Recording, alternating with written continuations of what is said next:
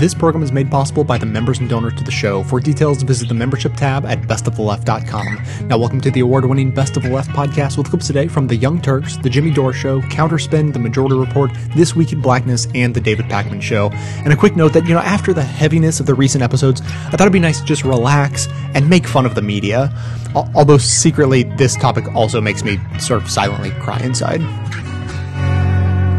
Chris Matthews was on Aura TV talking with Larry King, and the topic of hosts having pressure put on them by their network to sort of cater ideologically to the audience came up. Now, he originally wanted to talk about Megyn Kelly, which we're going to get to, but eventually the question was flipped around on him, and he might have revealed something that we've speculated on here ourselves. So let's watch Chris Matthews. And I'm watching Fox. Will, Megyn Kelly be able to stay in the middle? Or will she move over? Will she move over? Will she have to move over them? And look at Greta. Greta was more in the center left. Now she's moved over. There's a lot of group pressure in those places. In any place you work. Oh, I feel it. I think it's there. I mean, I think you know your audience. You know who you're talking to. I always know who I'm talking to. So, not just at Fox News, he admits that MSNBC, they also feel that pressure. Yeah. So I'm amused by several parts of the story. First of all, like that Megyn Kelly's in the middle. I know. Oh, God. Where did that come from? It comes from putting Karl Rove in his place on election night. That's it. That's largely it. And standing up for working women, how about whether women can earn more than men, and whether that's demasculating. Yeah. Excuse me. So on Fox News, if you're not insane, well, you're kind of in the center. Or if you're not insane, twice. If you're in the right, yeah. you're in the center of sanity and insanity. Right in the middle. Right in the middle. The second thing I was amused by is I love Larry King, and he's 98, and he's not literally like you think. Maybe he might literally be 98. Okay. Not a gray hair though. Yeah. And but what I love about him is as my nephew said, he just keeps chopping. He's on he's on Aura TV or whatever that is, and and he's chopping. He's doing interviews. He's in there, right? Yeah. And I know we took a terrible snippet there for him, but it was like, and Chris was like, I got it, okay, and then he answers the question. Chris was a bit slurry there too, I noticed. Well, but he talks fast, like that. So now the third thing I'm amused by is that we're going to Chris Matthews for what happens at MSNBC. I was at MSNBC. No. Let the masters explain. If anything, doesn't this interview give you a little bit of justice? Because regardless of how much credibility you have and what you went through, I mean, now you have someone who currently works for MSNBC who's basically reinforcing what you had previously said. Okay. I mean, I don't want to be a dick, but get ready. But what are we? I mean. No shit. I mean, what was revealed here? He didn't actually say what you said, and which I take everyone who's smart knows is true, but that there's pressure to do what the White House says, just to be more partisan. It's a liberal network. Every primetime host is liberal. There's degrees of whether they're, true progressives or whether they'll get angry at Obama from the left, but I mean, it's a liberal network, and of course, there's pressure. You wouldn't get hired unless you were. But that's interesting. Let me address both those things you guys brought up. No, Anna, you're right. I mean, so some people, because I left in a interesting way, will say, oh well, maybe he's bitter or something like that, and will reduce my credibility. And I wasn't there as long as Chris Matthews has been there, right? So, to have somebody else confirm it is very relevant, right? Number two, to Ben's point, Ben, what's interesting about it is the anchors know that, and then they start to bend, right? And they bend in that direction. I don't know if they bend in a direction they were already inclined towards, or sometimes they bend in a direction they weren't already inclined towards. Like Greta Van Susteren, I feel like if she was on MSNBC, she would have bent the other way. She's on Fox News, she bends to the right.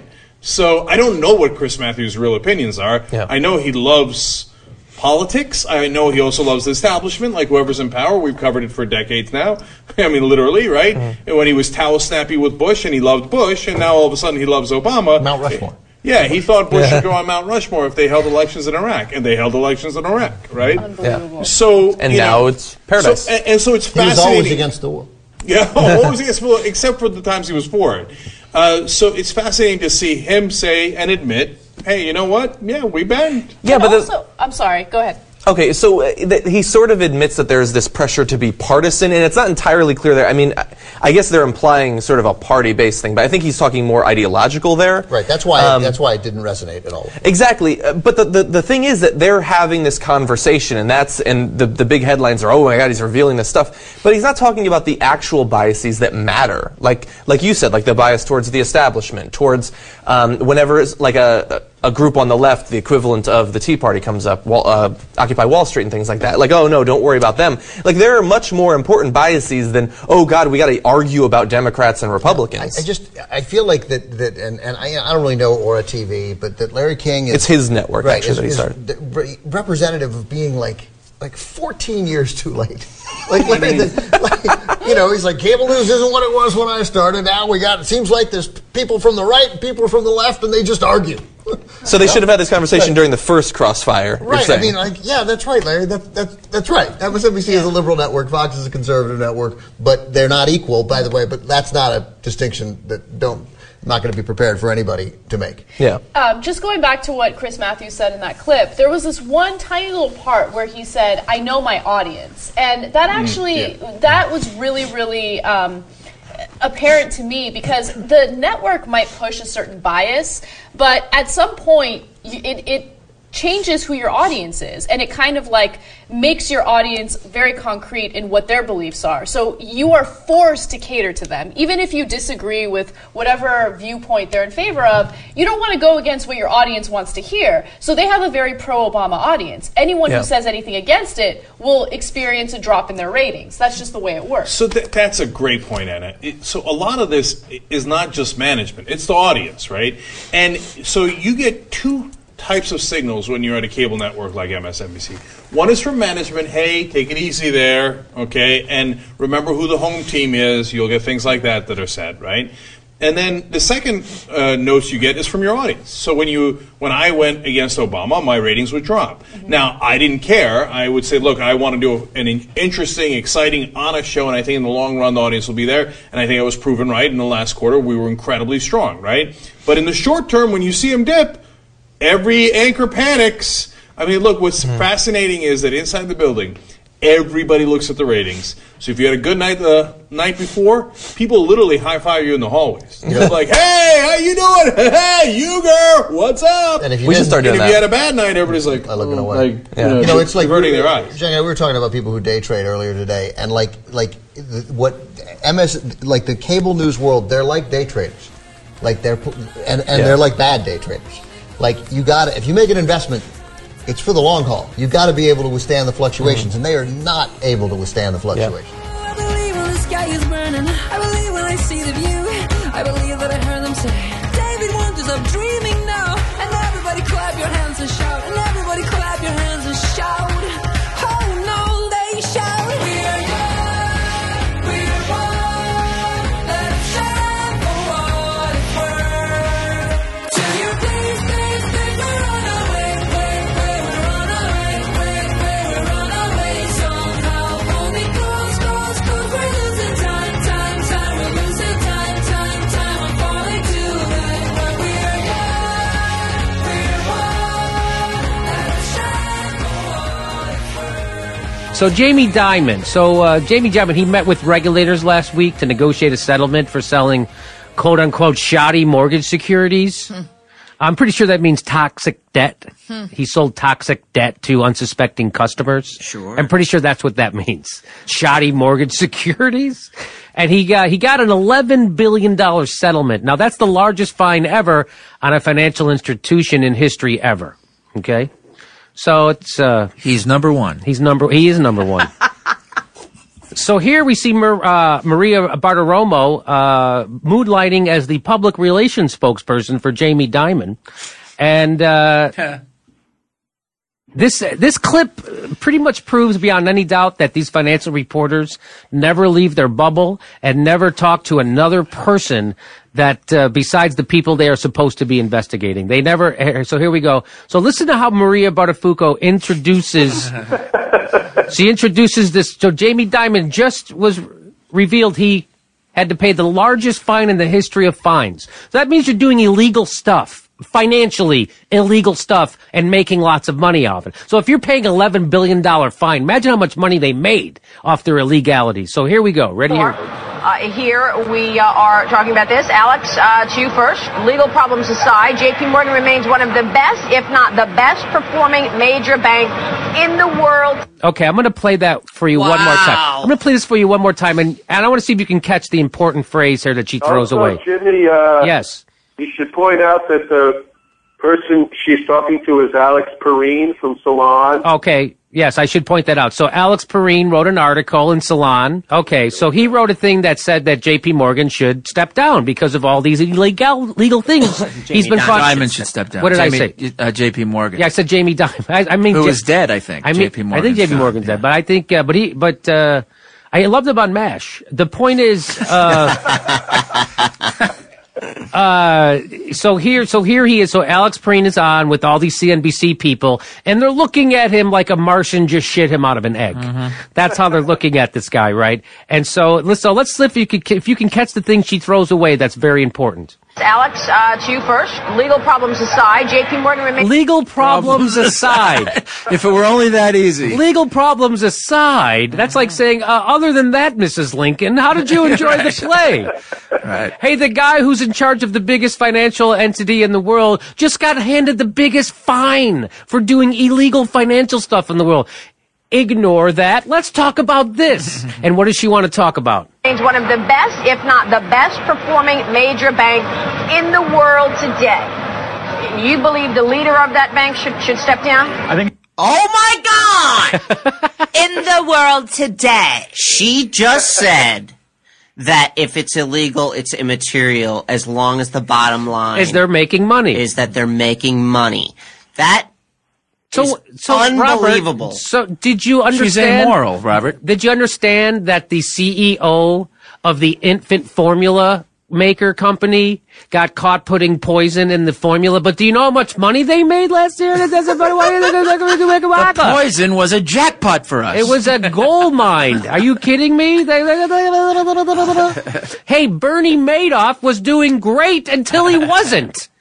This is what she would say about Bernie Madoff. You steal the money he made for those people 15% a year. This is what she would be saying. Yes. Okay. But what's amazing about that is that she doesn't. You imagine people like this think these things. You never think that they would. You'd think that they wouldn't. They would know better than to say it aloud. Right. Yes. She has no idea what she's saying is wrong. She has no idea that, No idea what she's saying. Because she's never out of that bubble. Exactly. I think she and Chris Matthews go to the same school. Yes. In the world she lives in, what she's saying isn't wrong. Yes, in the world she lives in, what she's saying is not wrong. She goes, J.P. Morgan Chase remains one of the best performing banks in the world. Yeah, and the Sopranos are the number one earning families in the La Cosa Nostra. So why should we put him in jail? Do you know how much money Tony Soprano made off those union contracts? What she's implying in a way is that everybody breaks the law. Yes. So the only point is how much money you're making. So it's no big deal if someone's breaking the law. Yes. Everybody does it. Yes. See, in the 30s, she would have been.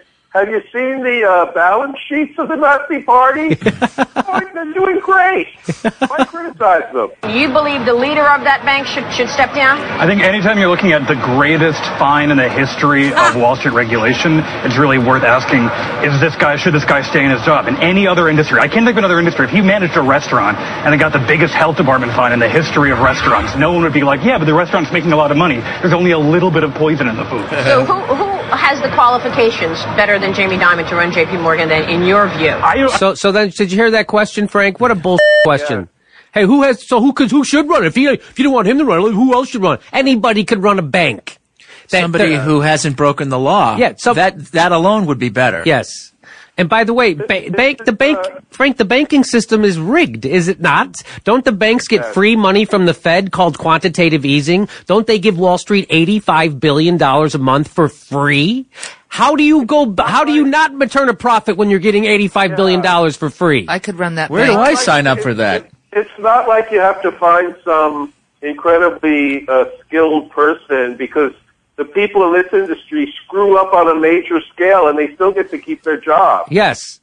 Well, first of all, they get to crash the economy, right? And then the people in charge of warning us, the reporters that this is happening, they also missed it. They all keep their jobs. They all hang out. They all are together still. They look like at Alex Perrine, like he doesn't know what he's talking about. Here, they go on. Let's go on. I mean, I think the bank might be too big and too complicated and at this point too corrupt for anyone to run, but we could just give almost anyone else a shot and see if they could do better. So it's not called too big to fail for no reason. If it's too big to fail, then the only thing left to do is succeed. Am I wrong? Mm-hmm. That's what they're doing. Mm-hmm. Okay, here we go. Corrupt is a bit hyperbolic, perhaps. He goes, corrupt is a bit hyperbolic. He just paid the biggest fine in the history of fines. Corrupt is a little hyperbolic. Duff, you agree or disagree? Absolutely not. So now they throw it to this guy who's from Fortune magazine. I forget who he is, but he's from Fortune magazine. But he's evidently a grown man named Duff. Yes. So Here we go. He obviously got attention with this article. He got your attention. It's preposterous. The stock's touching a 10-year high. It's a cash-generating machine. Sure, they've had their regulatory issues, but he's looking to settle them expeditiously at this point, which is everything you want out of a CEO. It's an absurd suggestion. Oh, my gosh. There's a shock, huh, Steph, to see a contributing editor of Fortune magazine defend Jamie Dimon. That's what's called the Mutual Douchebag Admiration Society. I like how he says that this too big to fail bank is a cash cow, and since Jamie Dimon has offered to pay a fine to cover up its illegal business practices, part of which almost brought down the government, so what else do you want? What else do you want? He's going to pay a fine for it. I don't know. How about someone goes to jail for committing crimes and fraud just once on Wall Street? Because what's to stop anyone else from doing the same thing if they know? They just have to pay a fine with the incredible profits they're making. Yeah, but Jamie's going to do it expeditiously. So isn't that going to make everything better? Yes. Right. Do you understand the ramifications? If you fired every corrupt banker tomorrow, Wall Street would be run by parking garage attendants. That's right. Yeah, I get it. Any CEO can afford to pay $11 billion just to solve some regulatory glitches. Is too important to obey laws. Am I right? I just love that his tone is so dismissive. Yes. People's lives were destroyed. 5 years out from the worst financial collapse since the Great Depression, caused by bankers and regulators, and this guy has the nerve to act like people don't have a reasonable argument against them. Can I just make this point too? Jamie Dimon has already overseen a bank that has had to pay $16 billion in fines before this $11 billion fine. In the last 3 years, they've racked up $16 billion in fine. Plus with this week's $11 billion fine. Even before this last fine, Frank, 1 out of every $3 that J.P. Morgan Chase made in profit was going to pay a fine. 1 out of every $3 they made in profit was going to pay a fine. And no one cares. And no one cares. Yeah, well, it's like what Alex Perrine said. In any other industry, there's no way you would get to keep your job. Yes, in any other industry. So here, let's go a little bit more. Drug dealing. A little bit more. So should we talk about the financial strength of J.P. Morgan at this point? I mean, even with all of these losses, the company continues to churn out, tens of billions of dollars in earnings and hundreds of billions of dollars in revenue. How do you criticize that? Well, I think a lot of their earnings and revenue we've seen have come from really shady dealings that they've been... Oh, come on. They have. Did you hear her? Oh, come on. Oh, come on. Shady dealings with a Wall Street bank? Come on. He's going to pay the fine. Come on. What evidence do you have, except all the evidence there is already? Okay, here we go. Name 3 shady dealings. All right. Name 3 shady dealings. With pleasure. Bribery in China, hiring based on nepotism. You shouldn't say things that you can't prove. Well, the nepotism... She goes, you shouldn't say things you can't prove. It's already proved. Hiring the children of prominent Chinese officials is not something I just made up. Have they been charged? They haven't been charged, but it's a fact. It's in the news. Everyone knows about it. The fact that they hired the children of prominent party officials, and there's a spreadsheet on which it's connected to deals they were trying to do in China. Hiring connected people is things that are not actual fact on this program because anyone can just Google China and JP Morgan and see this. I mean, it's not. It was in the New York Times. It's not. Oh, the New York Times. Oh, okay. That's a reporter. That rag? That's a reporter at CNBC. Unbelievable. Trying to defame the New York Times. What have they ever done? I think it's interesting she doesn't know what a fact is. Yes. What's a fact? What's a fact? And so JP Morgan's dealings in China is a fact that has been not only reported by the New York Times, Maria, but also by the Wall Street Journal and Bloomberg. But Maria, who is a financial reporter, knows nothing about it and reflexively denies it when she's made aware of it. I was waiting for her to just go, no, I can't hear you. And so the people that watch this show, watch her show, isn't it transparent what's going on? You would think. She seems totally phony. And Maria gets upset because if JP Morgan is that horribly corrupt, she could be arrested for voluntary rationalizing. That should be a crime if it isn't. And claiming not to know about JP Morgan's China scandal means Maria is either a liar or incompetent. And on the other hand, why can't she be both? There's room. There's room. Okay, so let's move on. We got to move on. So here they reveal that they never get out of the bubble and cannot for the life of them understand why Jamie Dimon should step down from this criminal enterprise he just negotiated the biggest fine in history for, and then they just lie at the end. So let's listen to this. Here we go. You know, it's never been a crime to hire the children of connected people, and I'm not sure it's going to become one because Jamie's done it. But the point, part of the point Maria makes when she cites the performance of the bank, I mean, shareholders have no reason to want this guy to leave. No, I mean, stock is at 18% year to date. He's considered to be one of the most respected CEOs on the street, sometimes in some forums, even mentioned as a possible Treasury Secretary somewhere down the line if he so chooses and is so asked. I mean, really why would shareholders want this guy to go? I think see the lesson here is it's not enough to just be corrupt. You have to be too corrupt to fail. And then you'll be defended by every a-hole on CNBC. That's how it works. There you go. Here we go. Here we got more to say. Because he's a PR nightmare for the bank. If you look outside of the financial media, if you look outside of CNBC, like every time JP Morgan has been in the headlines for the last year, it's been for terrible news. It's been bad PR for the bank. And I think maybe there is a bubble you can be in which you never hear anything negative about the man, and you hear he's the smartest guy on Wall Street. But like out in the rest of the world, it's nothing but bad PR from Dimon and for JP Morgan. Jeff, what about that? I mean, it feels... Jeff, what about that? We're not going to have him back on that show. No, never. Like, you know, it feels a little like a witch hunt, frankly. It feels like a witch hunt. The guy just paid the biggest fine in history, and it feels like a witch hunt, quite frankly. Isn't it weird, though, Maria, that whenever they go on a witch hunt in JP Morgan's bank, in the bank of Jamie Dimon, they find a real live fucking witch every time. Pretty successful witch hunt. Isn't that weird? It's like there's actual witches. Yeah. Okay. They're constantly, talking about charges, and there's, numbers that are mind-boggling in terms of settlements. That's sort of what sets the tone for these negative articles. She goes, and fines. Crimes. She goes, their fines are mind-boggling in terms of settlement, meaning like these guys are assholes making them pay such huge fines instead of wow, these guys are really committing malfeasance on a grand scale. Mm-hmm. She goes the other way. Mm-hmm. She goes, these a-hole regulators who are fining them. These fines set the tone for some negative articles based on the fact that they broke the law and have to pay billions. That's a tone based on the fact that they screwed up. Who turns to her for financial news? Mm. Who's investing their money says, I gotta turn on Maria Buttafuoco, who doesn't know her asshole from a hole in the ground, so I can make my decisions on investing. Nobody! I can't live a life running for my life. I will always want you. I came in like a wrecking ball. I never hit so hard in love. All I wanted was to break your walls. All you ever did was wreck me.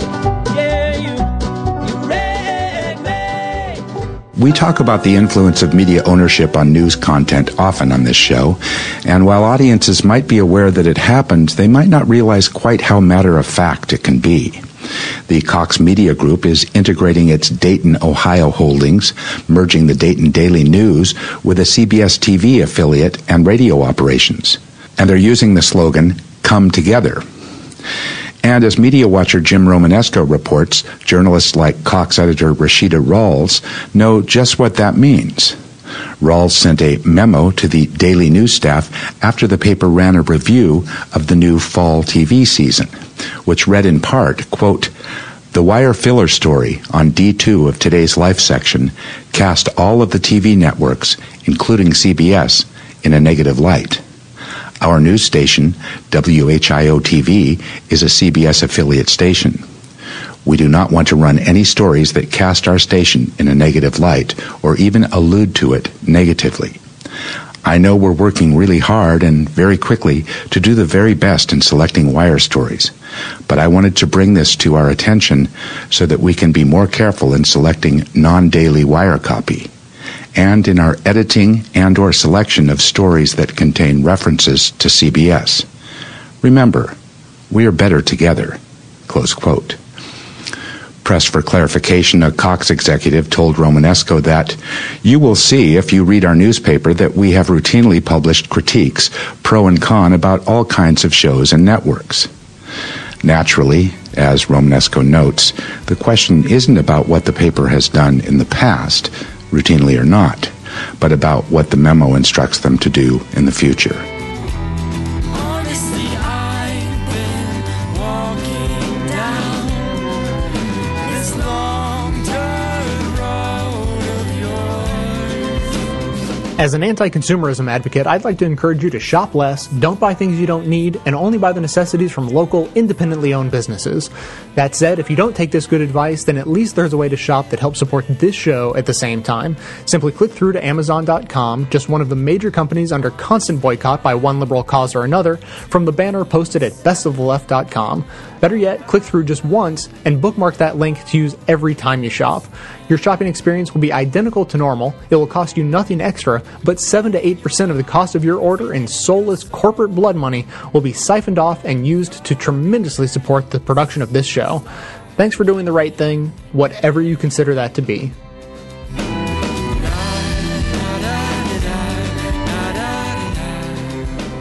Yes, Matt wants to get to the stupidest question.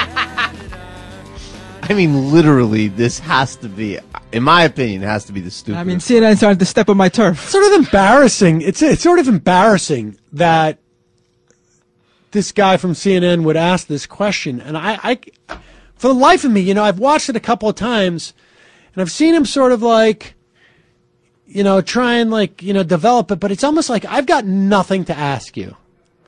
And he does this question, you can almost hear him try and shift it slightly and blame it on somebody else in some ways.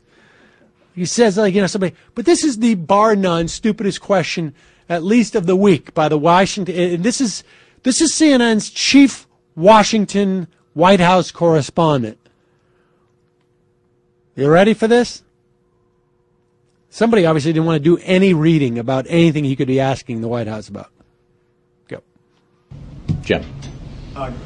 Picking up on Peter's question about Nelson Mandela, it just sort of struck me that the president talked about this great impact that he had on his life, and but he only met with Nelson Mandela one time, face to face. I'm just curious for people who are wondering if you could provide more details about Nelson Mandela's influence on the president's life. Have you had a chance to talk to him about this? I know he made some comments about this yesterday. People might just be wondering. They only met one time, but yeah, well, I think. So there you have it, folks. The implication being, is Obama up to something here? Was he really influenced by Mandela? Because he only met with him one time. And as we know, no one knows the story of Nelson Mandela except for people who met with him. And there's no resources anywhere where you could hear a speech or know that story about, I mean, I never met with Mandela, so I have no idea how many years he spent in prison. In fact, I don't even know how I know he was in prison because I never met with the guy. So stupid. And then he tries to say, like, I'm really asking it for the other people who are wondering. Unbelievable. That's like a great new metric. It's like, do you feel influenced by Mandela? No, you moron. I never met him. What's the matter with you? Why are you talking about President Lincoln or... Yeah. You know, Senator Santorum, you're always talking about Jesus. You ever meet the dude? I did, actually. Right, it wouldn't work. Yes. Yeah. I speak with him every morning. Yes, he told me... Why don't you ask him yourself? He's standing right next to me. He told me that all women who want birth control are sluts. He told me that. Mike, I don't know if you could pull this off, but after listening to that CNN clip, can we get Mandela and Obama? You've influenced me very much. How could I have? You're only meeting me now. The stupidest question It's the most disingenuous comment I've ever heard. You know my name? How do you know me? I do not know you, you big-eared, gawky bastard. I do not know you. Well, at Occidental. What is Occidental College?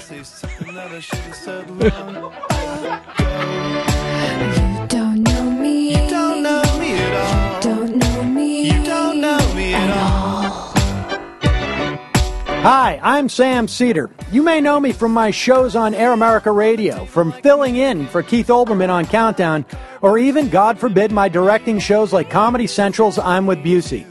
If not, you should really get to know me. Not personally, of course. I think we'd both find that uncomfortable.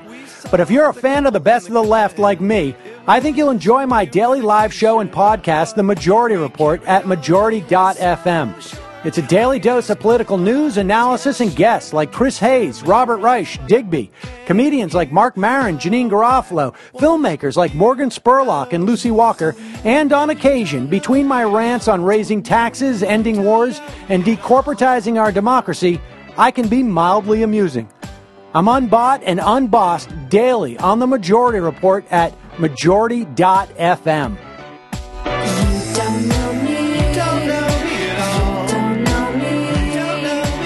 This is the segment on Chris Matthews where he decided to deal with Ted Cruz, who, by the way, I want to be clear as we're doing this segment that it's established beyond belief.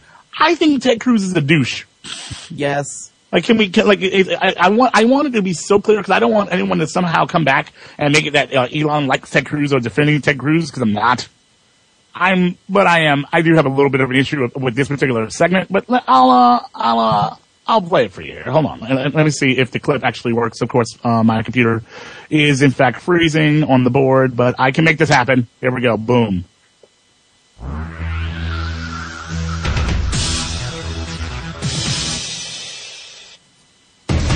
Cruz out of control. Let's play hardball.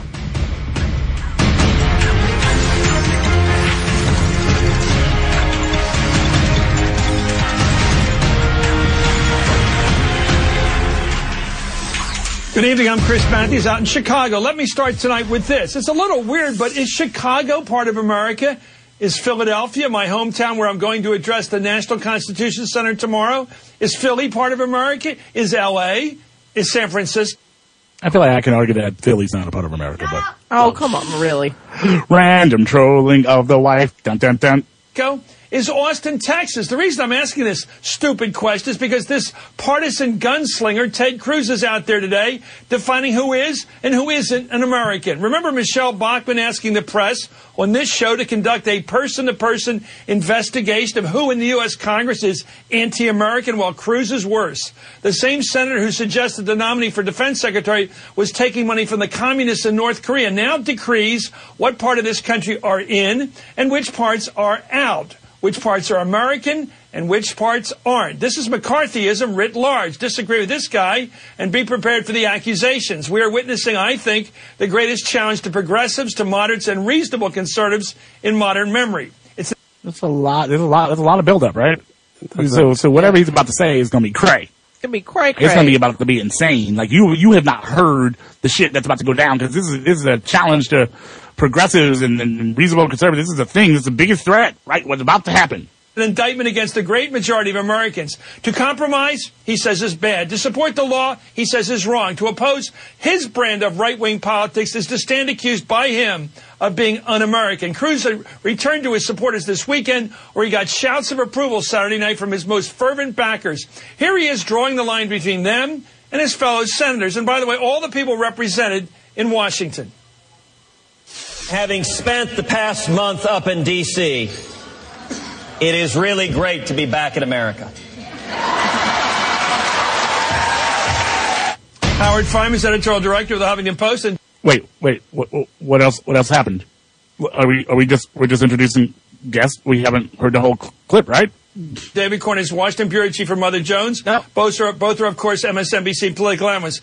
Howard, this isn't a casual reference. We're Americans, we white people out here in Texas, as opposed to people who live in the big cities, the ethnics, the blacks, the browns, those people in Washington, those liberals. They're not Americans. This guy either has a total lack of understanding of American history and the hell we went through in the McCarthy period, or he knows it damn well and is playing that card. What do you think it is? Knowledge or ignorance? No. Order the latest blockbuster. What? Okay. All right. So here's the thing about this, Dasha. Yeah.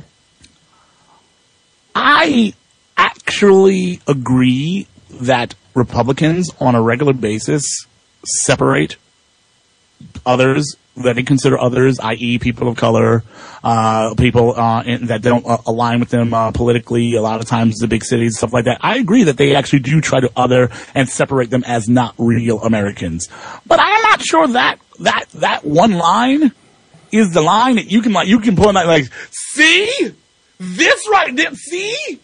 Because it's often said that Washington is disconnected from America.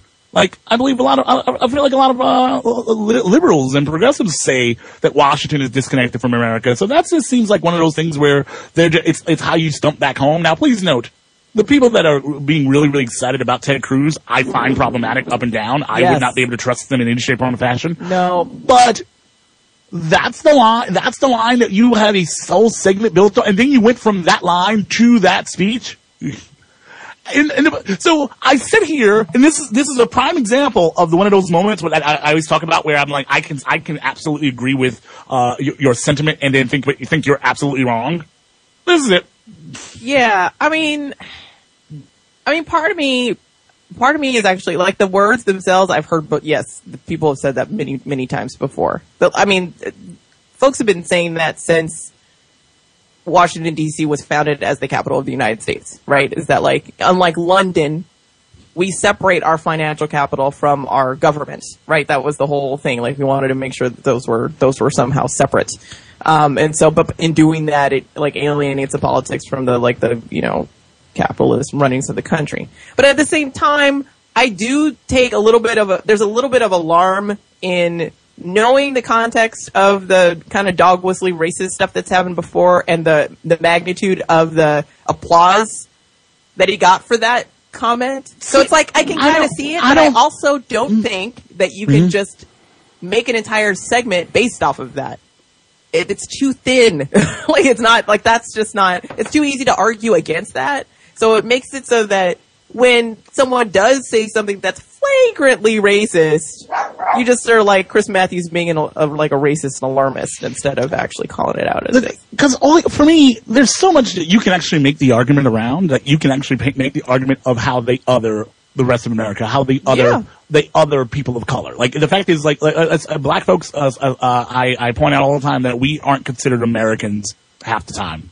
Like, we're American when it's convenient.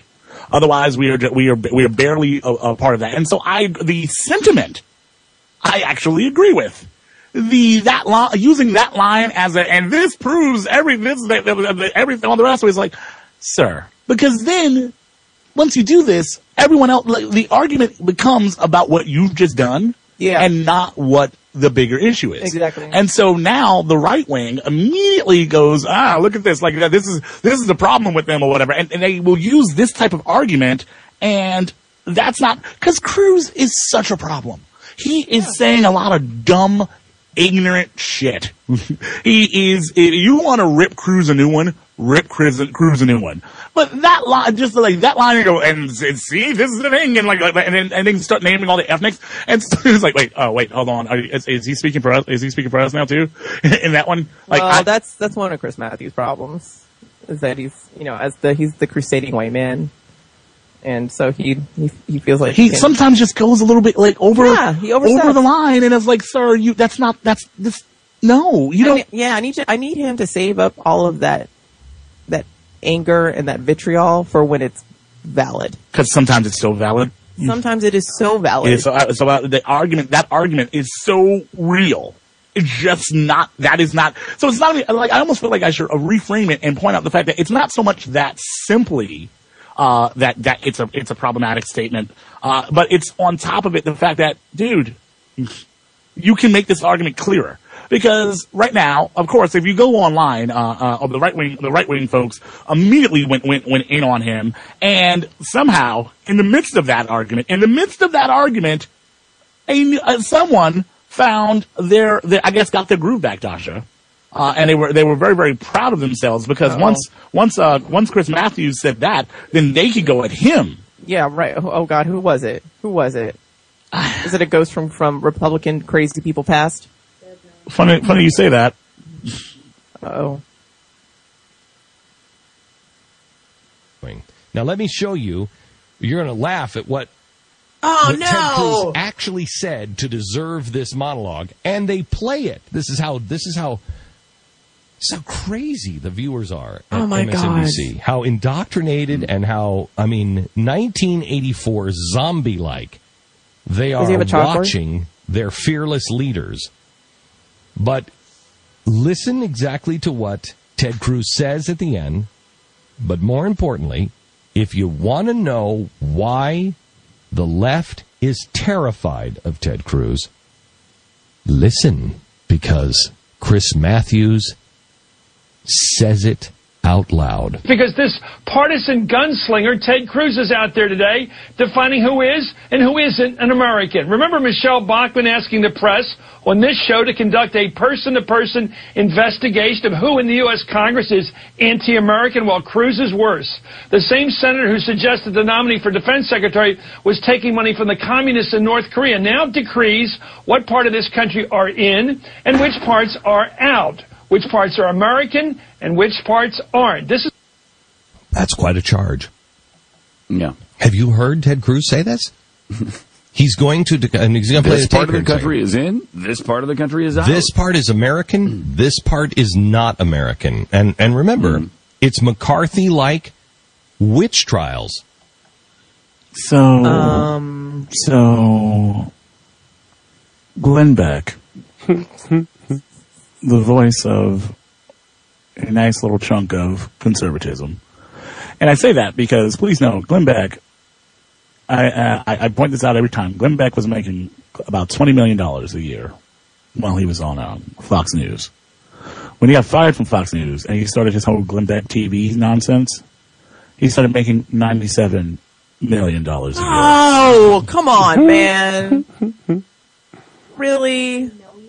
And so he has a nice little chunk of conservatism that's floating his boat right now, and of course they went on it because this. And by the way, there's other sites have dealt with it, but of course Glenn Beck had to jump on it because of the framing. Because I saw in the chat room, I believe Patient C said that there was more parts of the speech and that they had that tone that Chris Matthews spoke about, but that was just one line they pulled out of it, and that's the problem. If there's parts of the speech that you can make that argument on, play it. Yeah. Play it. Like, make that. Heck, I wouldn't have random people coming in to agree with me about how problematic his statement was. I would just play all of the parts that were the problem and go, so there's this, and then there's this, and then there's this, so that you build the case. In the end, that is what we do. As media professionals, the idea is to build a case around what you're saying. So you say, boom. This thing is what this. I am making the argument that this thing is true, and now it's my opinion that this is true. Like, yes, I now need to bring a bunch of facts to show why my opinion, my assessment of all this is in fact factual. And when you do this, it's just like, so then you're just adding like listen, the right wing doesn't need any help. No, they're gonna say things crazy, fucked up shit. And they're going to say it. I love it when they say it and it's not, and it can't be argued in any shape, form, or fashion that they're just being insane. It's like, really, you just took that, or you just went off on it. That's not a good argument. I'm dreaming I can see the sun. We're long gone with time to run. Make my day, come on, let me out. Can I open the door and begin to shout? Now I'd like to know, can we get up and go? Now I'd like to know, can we get up and go?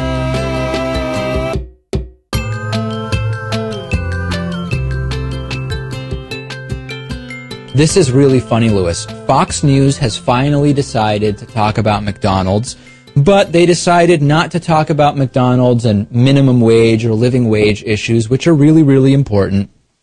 Not about McDonald's pretending to be a self-sufficient business while simultaneously suggesting to their employees that they should apply for food stamps or Medicaid. Not about whether fast food consumption is a good thing or a bad thing for health, or whether McDonald's is creating dangerously unrealistic ideas of what is eating well. Not about the problems with processed food. No, Fox News' Cavuto show tweeted out, lucky enough to have a McDonald's serving the McRib in your town?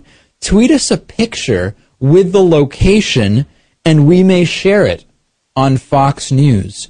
Even if you're going to cover the McRib specifically, Lewis, talk about how it contains 70 ingredients, 34 in the bun, including chemicals like ammonium sulfate, polysorbate 80, and the terrible azodicarbonamide, usually used to manufacture foamed plastics.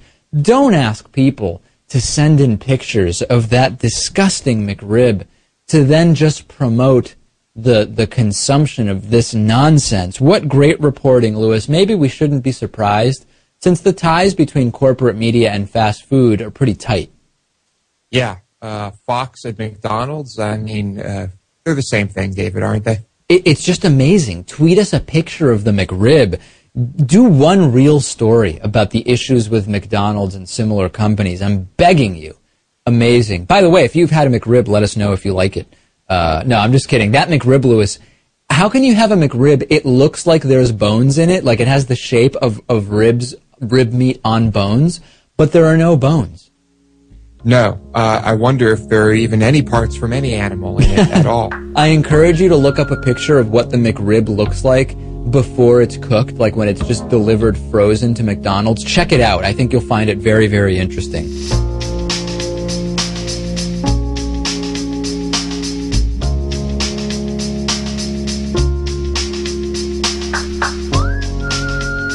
One question I get a lot from listeners has to do with how long it takes me to make an episode of Best of the Left. Well, between all the research, show prep, and actual editing, it comes out to around 20 hours of work for each one of the 10 episodes I make every month. Obviously, this is only possible because of the listeners who chip in a few bucks each month to make it happen, so if you appreciate this show and think it provides a valuable service, then please think about becoming a member at the $10 a month level. That's only $1 a show after all. I've always believed in giving away the show for free so everyone can hear it without restrictions, so if you can afford $10 a month, that covers yourself and several others who maybe can't afford to pay but who need to hear the show as much as anyone. As thanks, members also receive bonus content including extra voicemails, behind-the-scenes stories, and more of my personal musings. Thanks so much for your support.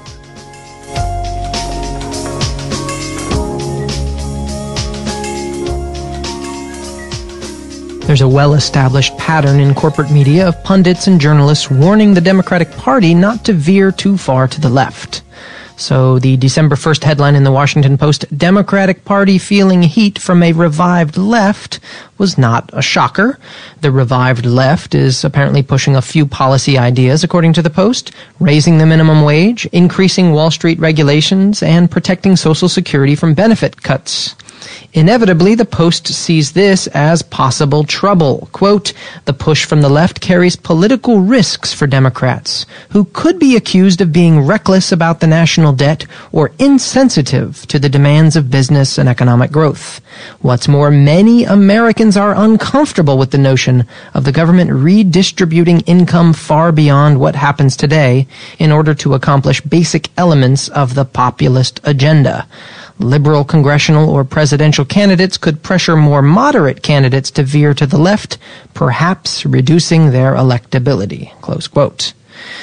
But all of these issues the Post is talking about are broadly popular with the general public, in some cases overwhelmingly so. As for the notion of redistributing income, if that means raising taxes on the rich, Americans are all for that too.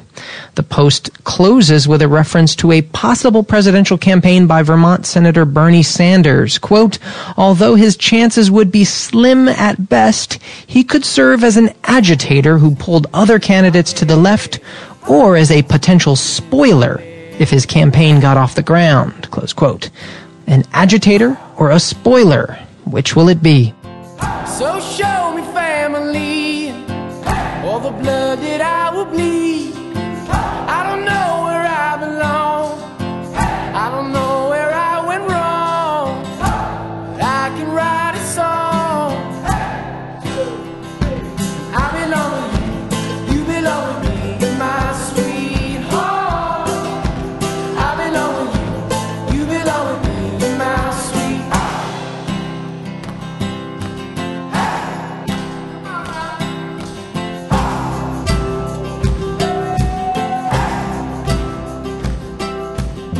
CBS is being forced to backtrack heavily after the criticism they received from their interview with Dylan Wavies, also known as Morgan Jones, who was a security officer that was involved, according to his initial words, in the incident at Benghazi.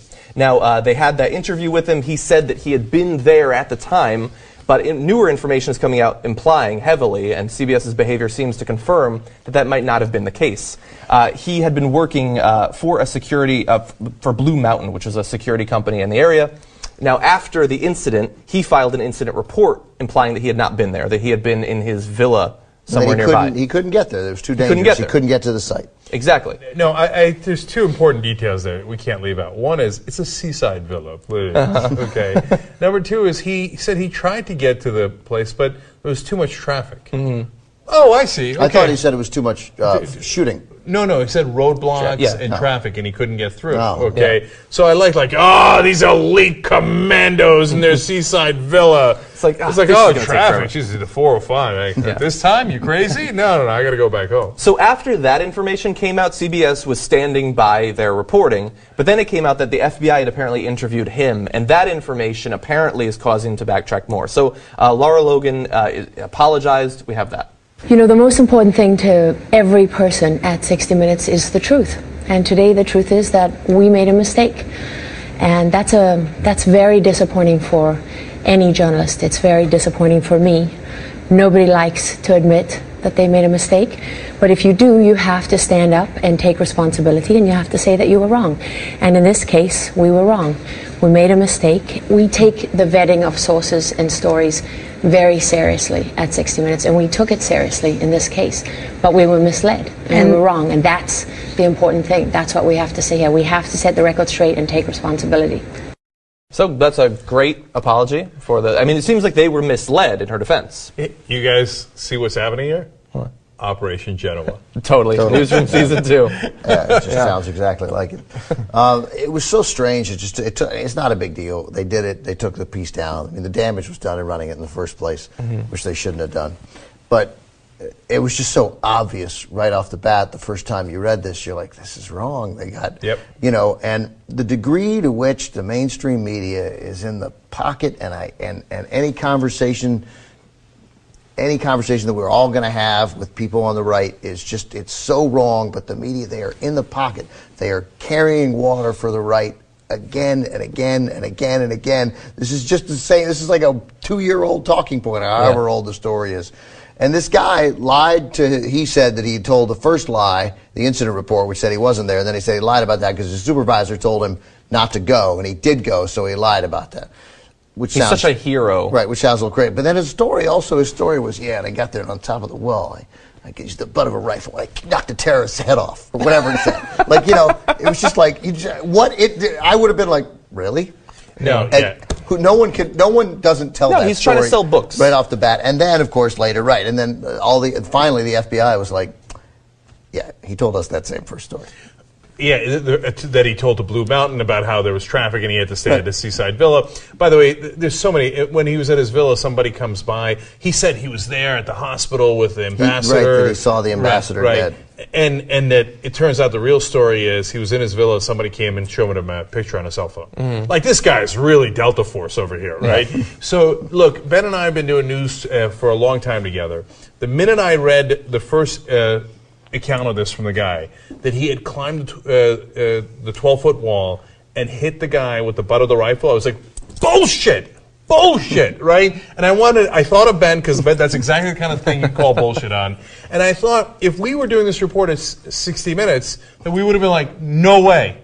No way. This isn't a frickin' movie. You didn't, climb the wall and hit the guy with the butt of the rifle, but nobody else ever saw it, and you're the only one. But then you decided to keep that little story to yourself until you wanted to write a book, and then it coincidentally matches a right-wing talking point going on at the same exact time. There's no way come on. You had to do better than that. 60 Minutes to not realize what kind of BS that was. Yeah. And to be clear, we don't know for sure which story is true. They're not saying. Yeah, we do. We believe. Come on. No, I'm positive. Of course we know what story is true. The first story he told is true. Okay. Nobody keeps that quiet. Nobody does that. It doesn't tell anybody for a year. Especially the kind of guy who then writes a book about it. Right. That guy couldn't wait to tell people. Mm-hmm. I'm not saying I believe it. I'm just saying this is the actual situation CBS is coming out with. They're going to do a retraction. They're going to look into it. And then we'll know for sure. You'll probably be confirmed in your beliefs. Yeah, and CBS isn't pulling the story after getting all that heat and sticking up to their story for all that time. Unless they knew. Unless they think, oh, damn it, we screwed up. And it's, look. Why did CBS hire Jerry Dantana? Another newsroom reference. Go check out all of our reviews that the three of us did together with Alonzo. I feel bad for them, though, because CBS has lost the trust of the people. I think it's time for them to get it back. Okay. All right. So, look. I love that show. Okay. So, when CBS did the story about their National Guard on Bush, the right wing believed that CBS was a liberal operation and they did it on purpose and it was a hatchet job and da-da-da.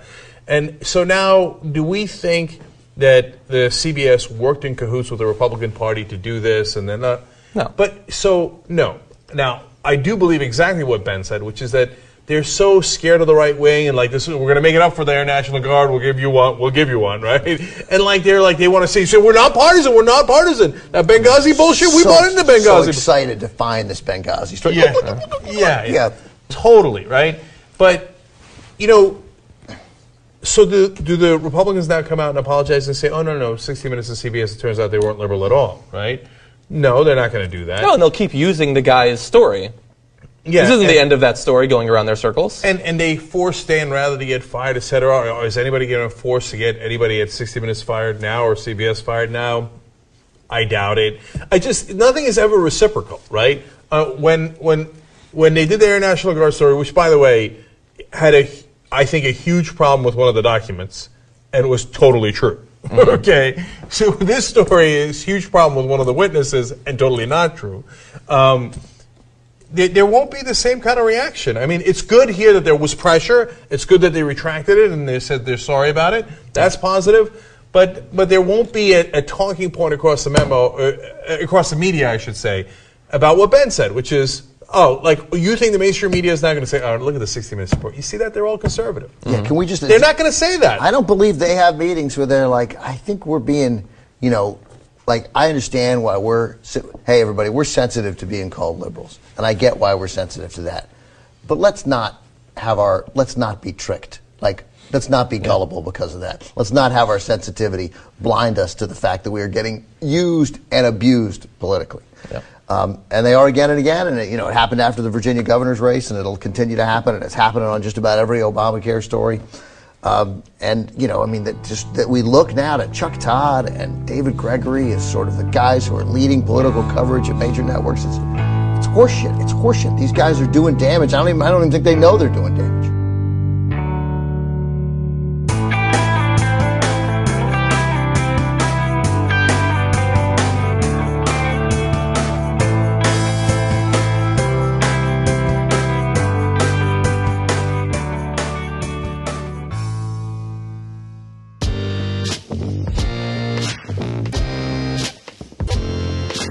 Thanks for listening, everyone. Thanks to the volunteers who helped gather clips to make the show possible, and thanks to all those who called into the voicemail line. If you'd like to leave a comment or question of your own to be played on the show, the number to dial is 202-999-3991. So just a couple of quick notes before we get started. First of all, Stitcher has an awards program. Who knew? Nominations are open right now. The URL to get to it is not the simplest thing in the world. Just Google Stitcher Awards. You'll find it right away. And nominate Best of the Left for the news and politics category. The nominations are open right now. Go do it.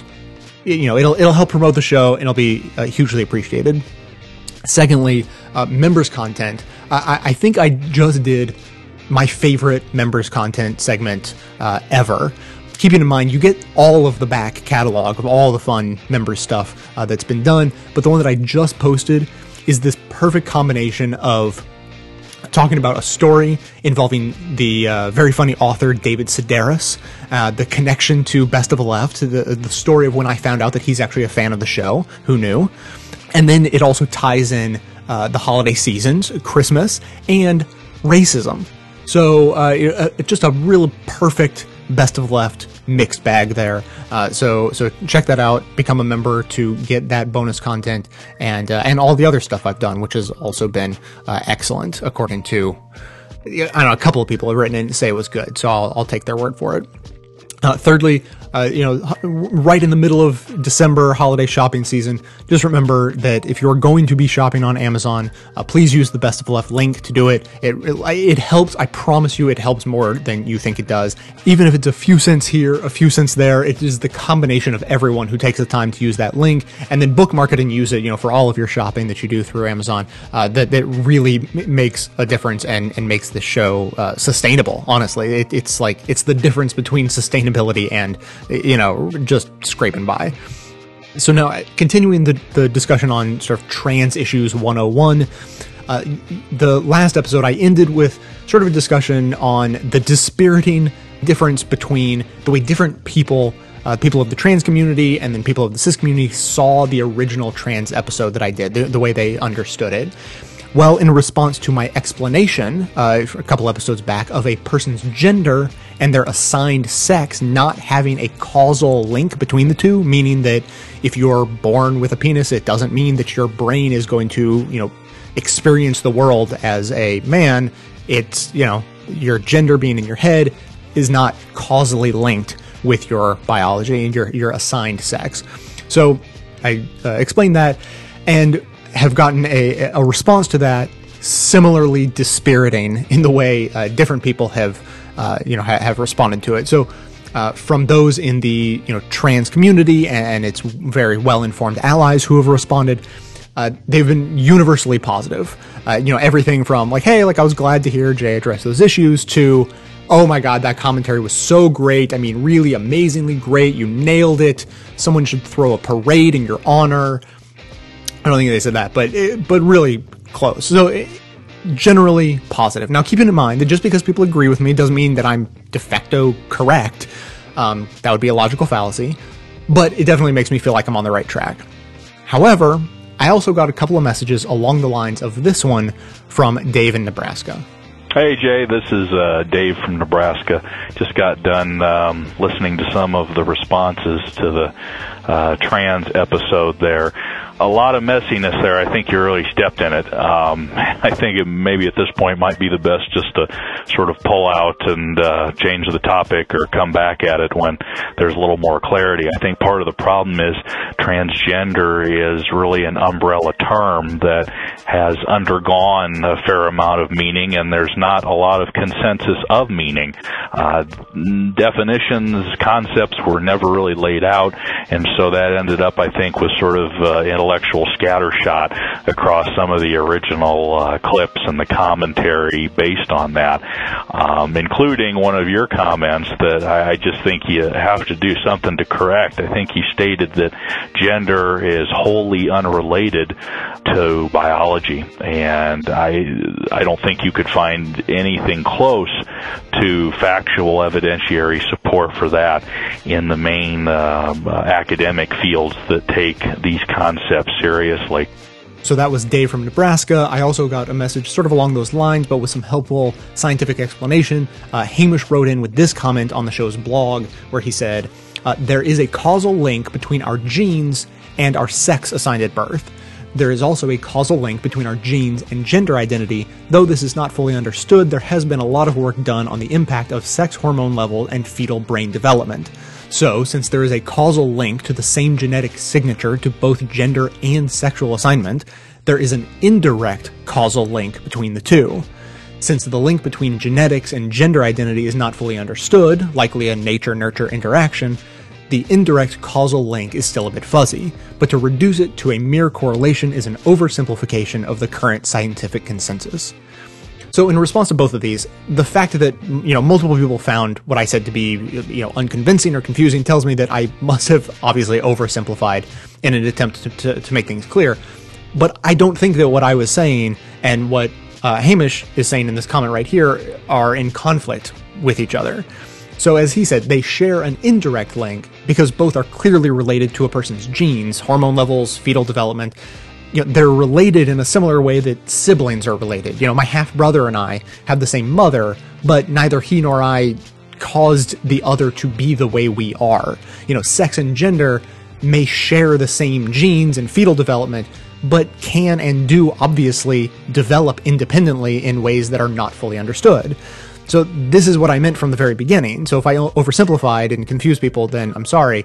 To say that there is no connection of any kind between gender and assigned sex would be like saying that siblings often looking like each other was pure coincidence, which is obviously not true because, genes. I think it's kind of a similar situation with sex and gender as best as we are able to understand it now, and which is why I was trying to sort of shift in the direction of them being recognized as independent, separate attributes of a person, rather than muddying the water with discussion of indirect causality between the two, because it really seems to not be the case. So, obviously I want for people to ask these questions. If they have them, I will take the time needed to try to answer and explain what I can. But in a perfect world, what I would like for this conversation to mostly be is trans people being given a chance to speak for themselves. So with that confusion hopefully cleared up, I want to bring in another voice of someone in the trans community. Hi, my name is Isaac. I'm from Albany, New York. First, I want to tell you guys you did a very good job in covering trans issues on the recent episode.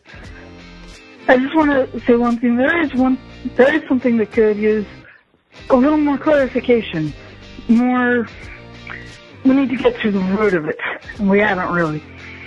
And that is the question of choice versus nature. The thing is, it doesn't matter. It doesn't matter if I was born the way I am, or if I made a choice. I kind of did, because I made the choice to accept who I am. And that's the thing. We all do. We all make a choice to become the kind of person that we want to be. We make these contracts, these negotiations with society, with everyone else, as far as we can, for our comfort and needs and theirs. What we're really saying as trans people is not just that the terms of this contract are unfair, but the language itself is too restrictive, much like legal language itself. The language has been defined by certain traditions that had no validity in the first place, and certainly have no more now. It has nothing to do with human nature, nothing to do with morality. They have everything to do with fear. And that's what we're challenging. We always need to address the very root of the problem, because you guys asked whether there's just an X factor toward trans people or ignorance. As with any fear, it's a little of both, because the X factor is developed by ignorance. We have to stop responding to our opponent's claims. We have to stop signing their contract and write one in our own language. And that's the idea that trans people are trying to push. Any of us, whether or not we subscribe to the gender binary or not, we're saying we need new language to describe who we are. Oh, thank you.